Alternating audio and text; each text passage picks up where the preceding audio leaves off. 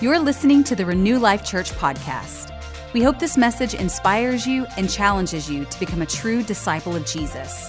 To find out more about us, go to renewlifechurch.com.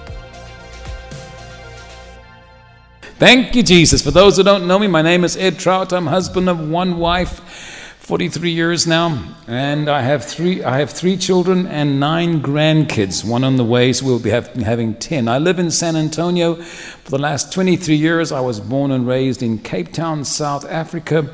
My mother exiled the Holocaust, being a German Jewess, landed in Africa, and that's where I was born. And I got born again when I was 13. It was a wonderful, most amazing, memorable experience of my life.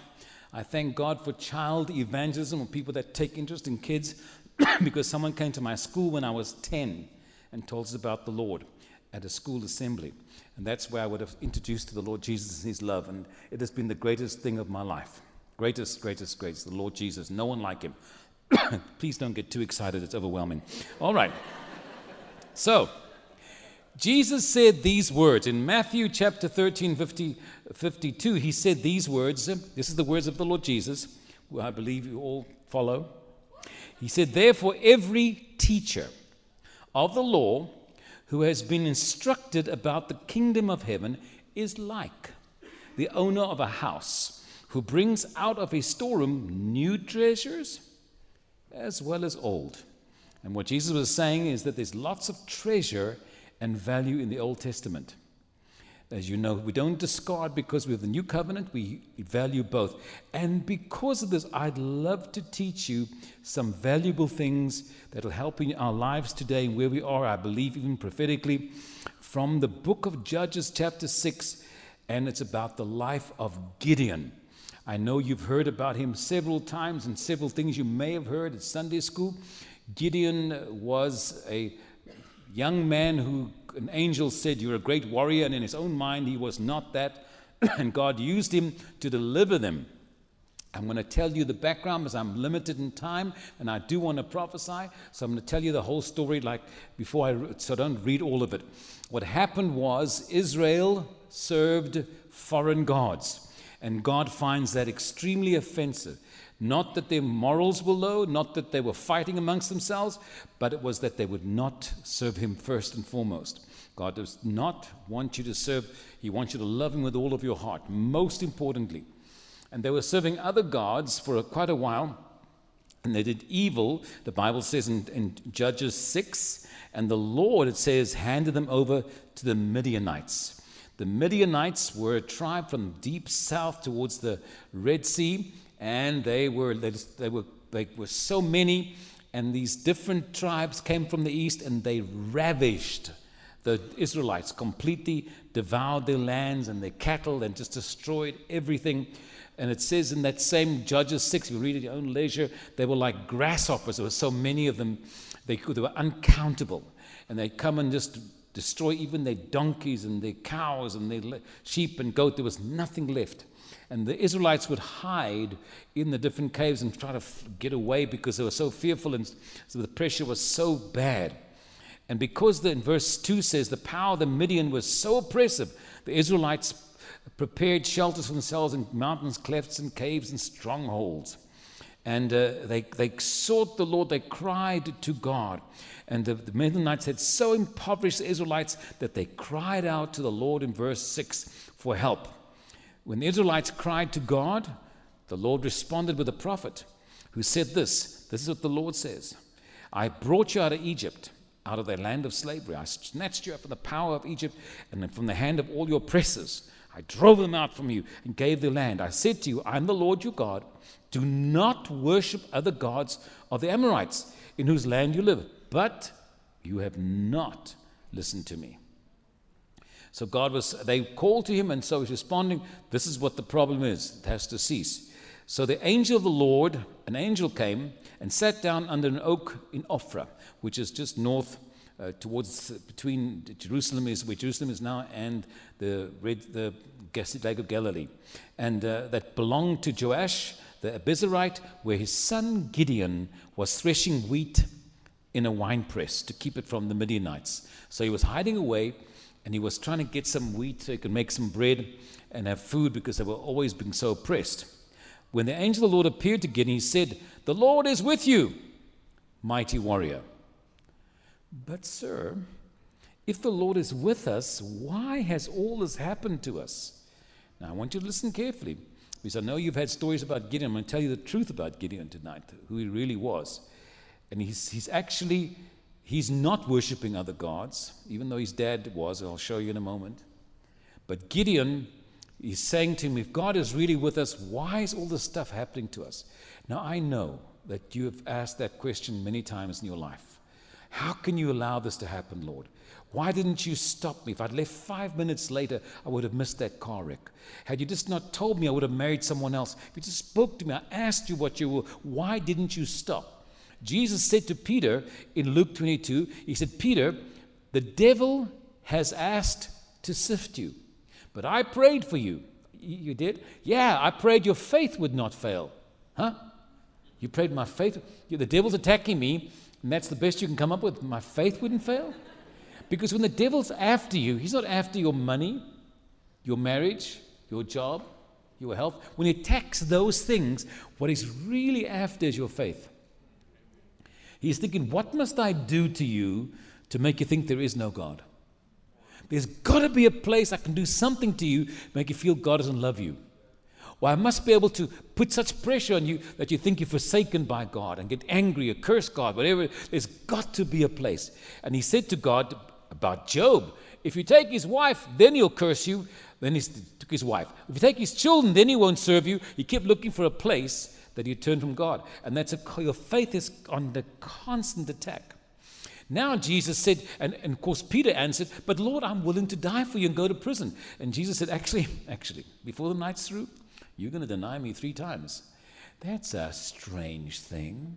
How come you telling him he's going to mess up tonight? Why don't you just stop him? Why don't you do something to prevent it or warn him against it? But he's like he's not going to have any options. And Peter says, no way, 3 times tonight. And he says, and when you come back, I'm going somewhere? Yeah, because when you go through all this mess up and mistakes and failure, you're going to feel very bad and sorry for yourself. And when you come back, I want you to encourage your brethren. What? So he's already restored before he fell. Only the Lord can do that. So there are things you go through in life that the devil may even do to you that God will use, because Peter was so insecure until that time. He was always trying to compete with John. John was the one who Jesus loved, he thought. John writes that. Nobody else does, but John does. But he was very confident. He was a young teenager, 19. And Peter was more insecure, always trying to prove, walking on the water, washing Jesus' feet, building a tent for Moses and Elijah. And then he's got a sword in his hand when the Romans come to arrest Jesus. He's going to prove to Jesus he's the man. But he was just a weak person like you and I. And the Lord was not stressed about his struggle or his failure. And he didn't try and stop it even. And you wonder why God uses all the stuff we go through.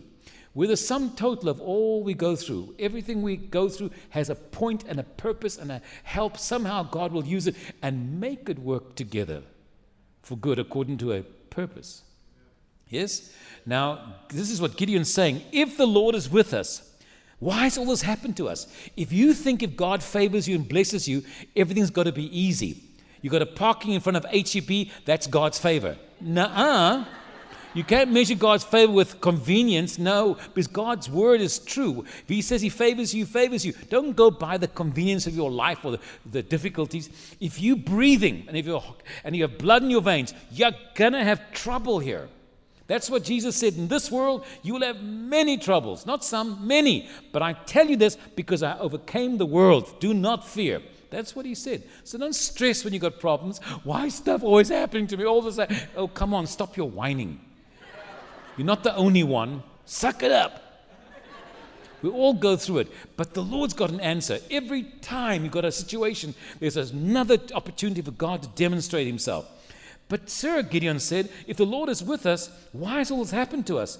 Where are all the wonders? Wonders? You believe this wonder? Yeah, he's a believer, it seems to me. That our fathers told us about when they said, do did not the Lord bring us out of Egypt? But now the Lord has abandoned us and put us in the hand of the Midian. So they're feeling, he's seeing that God is mighty and he's got a faith in his heart. The Lord turned to him and said, go in the strength you have and save Israel out of the Midian's hand. Am I not sending you? What a strange thing. Go in the strength you have. But Lord, how can I save Israel? My clan is the weakest in Manasseh, and I'm the least in my family. And his least is anything but his youth. He's the youngest in the family. And that was the saving grace. Why he had strength was he had not succumbed to the idol worship of these other guys. He still hung on to the courage that God was still Lord. If God was wise and stuff, he still believes that God can and God should be. That's why God chose him. And he said, how can I serve? I'm the weakest. He said, go in your strength. What strength did he have? He had strength that he still believed God. Now stay with me, because America is a Christian country. I'm a product of this amazing country's work in the kingdom.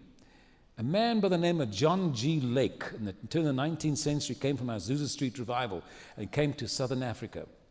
And he began to preach the gospel, did miracles, and started a movement called the Apostolic Faith Mission, which influenced so many of us, including myself, and got us saved, got born again in such a place. We are the product. There's so many people all over the world that are blessed by this nation. This is a blessed nation. It has gone through havoc. The devil's done all he can to disrupt that. We're under violent attack from the devil constantly. But the church is God's salt and God's light. And this man says, I'm weak. I'm the youngest in my family. I'm not really anybody important. And we may not feel like we're significant in the church, and we've got struggles, we have weaknesses, we have things we ought not to be doing, but we have this strength. He says, go in your strength. We have this strength. We have not turned away to idols. We've not turned away from the Lord. We still honor him as the one true God, the only Lord, the only Savior. And here's a place to say amen. What is wrong with you people? We say amen in Texas. It's the truth. We believe and we know who he is. And that's why we are responsible to carry it out in every way. I will be with you. There's the thing. What you can do when God is with you. Now, the Midianites were uncountable. There were 120,000 approximately in the valley when he finally went to go fight with them. And he had 32,000. And God says, you've got too many. Too many? 120. Do you do math, God? 120, 32. Yeah, reduce them. So he ends up with 12,000. And he says, you still got too many. I don't know what kind of God you are, but look at how many there are. Well, and they went to the water. Water says, now go let them drink. And those that get down their face in the water, let them go. Only the ones that use their hands to cup with, keep them. And there were only 300 people that didn't go down to so this is the 300 now. He's going to go fight 120,000 people. Seriously, God? But he said, I am with you. If you have God with you, you got the majority. If you have God with you on your side, no matter how overwhelming it looks. It's so odd. And he's so young and struggling. That's why God chose him and said, go in the strength, because he had not been corrupted. He had not gone. And Gideon said, Lord, if I found favor in your sight, give me a sign. When you're young and struggling and your faith's not strong, you need a sign. If I page through my Bible and I get a scripture, I'll know it's you. Or you'll put out a fleece, or you look for a sign, but you're young. It's not mature Christians that do that. And he was struggling too. If I'm really found favor, give me a sign that you're really talking to me. Please do not go away until I come back and bring my offering and set it before you. The Lord said, I'll wait until you return. Gideon went and he prepared a young goat, and from an ephah of flour he made bread with yeast, put in the meat in the basket and broth in the pot, and he brought it out and offered all this food to this man under the oak. The angel of God said to him, take the meat and the bread, place them on this rock, and pour out the broth on top of it. And Gideon did it. Oh, okay. Then with the tip of the staff that was in his hand, the angel, the angel touched the meat and the unleavened bread, and fire flared up from the rock, consuming the meat and the bread. Woo! Gideon thought. And he turned to the angel, and the angel disappeared. He asked for a sign, demonstration. When you're young and you haven't lost your confidence and faith in God, this will do something for you. Right? When Gideon realized that it was the angel of the Lord, he exclaimed, sovereign Lord, I've seen the angel of the Lord God face to face. Now, Jude knows you can't see face to face God, you will die. But the Lord said to him, peace, do not be afraid, you're not going to die. So Gideon built an altar, and he called it the Lord's altar. The Lord said, give me peace at this place in Ophrah. That same night, the Lord said to him, take the second bull from your father's herd, the one 7 years old, tear down your father's altar. Gideon's father had an altar to Baal and cut down the Asherah pole beside it, which is also serving other gods. That's why he had strength, because his father, it's difficult to serve God and grow up under people that don't want to serve the Lord, or that are corrupted, or that have gotten into cultish religious ways or wrong thinking. And old religion is your worst enemy.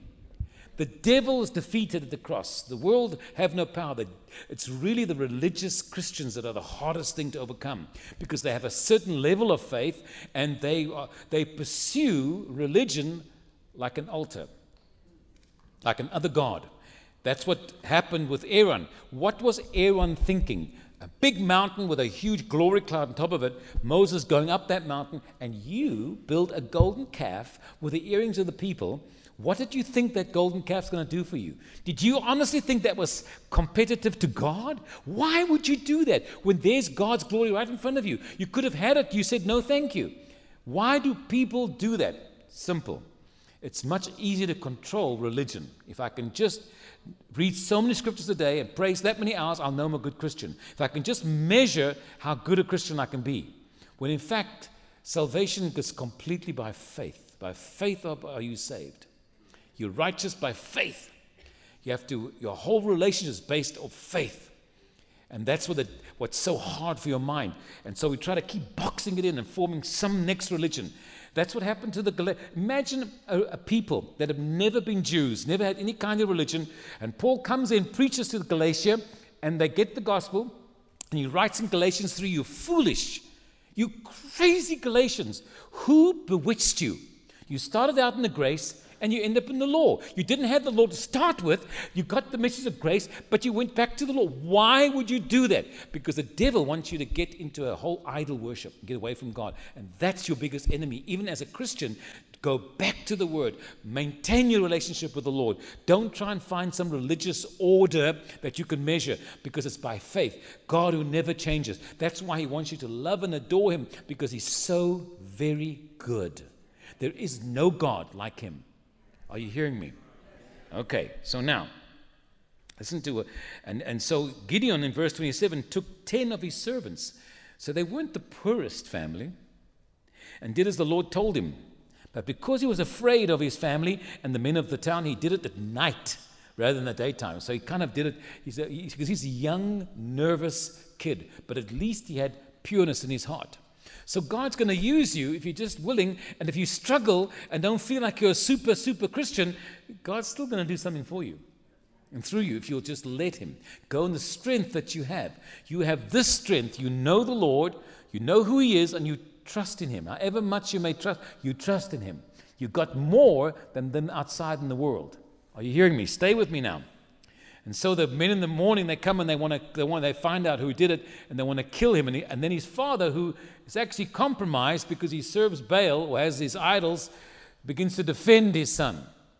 And the truth is that Gideon was used of God with all his struggles. He was so unsure of himself, kept looking for a sign. He had to have a fleece that had to be wet and then everything dry. And then another night, he kept looking for signs to be sure, because he was so nervous. And oddly enough, it's amazing how God will use different things in our life. He says, okay, if you're really nervous, go disguised into the camp of the Midianites. And you will listen to two men talking. They had a dream. I mean, how odd is that with the Lord? It's so got so many cool ideas. He goes there and he hears this guy talking. I had such a dream last night that this barley loaf, when it came tumbling down the mountain and destroyed the tent, it's surely Gideon and all the Israelites are going to come and destroy us. And when he hears them nervous of him, he goes, yes. Right? And so he goes back and he tells his 300 people, go mighty army, woo, mighty rangers, let's get together. He was so confident because of their dream. Even these enemy got dreams and made them nervous. And of course, if you don't know the story, they surrounded an evening, they surrounded the encampment, and they had torches in one hand, and they blew their horns or shafars in the other hand, and the 300 people around in a circle made them so fearful they killed each other. It was quite a fiasco. But when God's with you, no matter how big the enemy looks, how bad things look, God is your strength. If you think you're weak and you keep telling yourself you're weak, God says, go in your strength. Go in your strength. You've got strength. That's why I'm here. And the whole synopsis of events was that they left God, they served idols, and God handed them over to the Midianites, to the enemies. Then they repented and said, help us, God. And God sent a prophet, and he said, this is the word, okay? You've got to change yourselves from serving these idols. And he goes and picks a young boy. Look for someone that hadn't been corrupted, that still had a heart and a confidence for the living God. We're looking for people today that are serious about God. Yeah, you may have made a few mistakes and messed up. Yeah, you may have made a mistake, even as a Christian, but you keep getting up. Even a righteous man falls down 7 times, but gets up. The devil is such an enemy, he'll keep on breaking you down and say, you have no business getting up, you're not a good Christian, and he'll keep telling you that unless you will equip yourself with the right knowledge. Jesus overcame the enemy because he used the scripture. He knew the word. And if you don't know the word, you've got no power. If you're not part of a local church, you have no protection. There's safety in the church that Jesus himself established.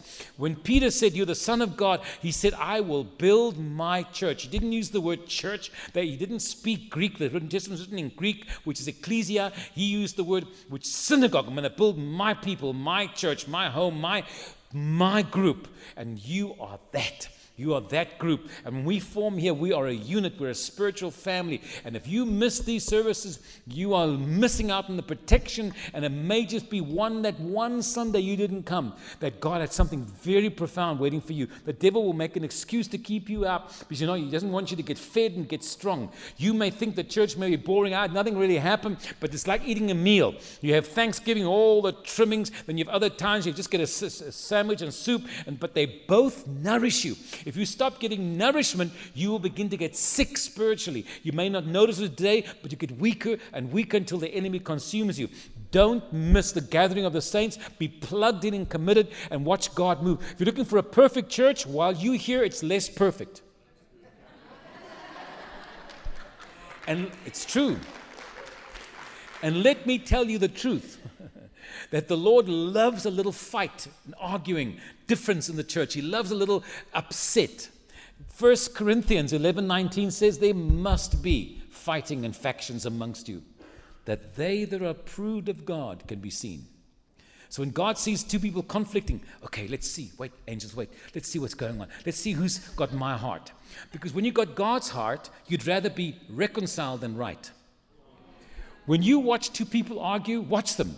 They don't care what the result is as long as that they can be right. So if you want to stop a fight with your husband or wife, say, you're right, my bad, you're right. And that, what? There's no more fight. They were getting ready for the next shot. And there's no more fight because you took ownership. Even if you, and let me tell you a little secret. A lot of you won't get this, but I'm going to put it out for those that are mature. The more godly you become, the more you gravitate to taking guilt that's not even yours. That's the nature of Christ. He took guilt that wasn't his. And the more you do it, the more you generate love, harmony, peace, unity. You generate all that by gravitating towards the nature of God. Yeah. Bring it. Woo. I just touched on some of this teaching. You can get all our teachings on our website, propheticlife.com. And we have an app. You can download our app, PLM or Ed Trout. Just download our app. It's all free. And I do daily devotionals too. You can get that every day. That's what I do. What God called me to is train people to do what I do. prophesy prophetically in a healthy, biblical, godly way, not weird and wonderful, not spooky and strange, not exclusive. Some of these prophets that are public, I hear them and I don't know, and after a half an hour, I ask my wife, what did he actually say? Because he talks so much weird language, I don't even know what that is. Why can't they just tell you, this is what the Lord says? Why must it be so complicated? And does it mean this? Does it mean... it's too much strange language. People don't talk. God doesn't talk like that. And he certainly doesn't speak King James. God hasn't got a fifth. Thou knoweth. It's not the Lord at all. You are not led by prophecy. Prophecy is a strengthening and encouragement, a helper. You must always be dependent upon the Lord. The most happiest place on earth is being completely abandoned to Him. There's no one like Him. He loves you more than I could ever tell you. There's the one person you can trust is Him. Don't trust anyone. Don't trust your husband. Don't trust your wife. Don't trust anyone. Trust the Lord. We hope you felt encouraged by today's message. If you need prayer or would like to connect with us, find us on social media or by going to renewlifechurch.com.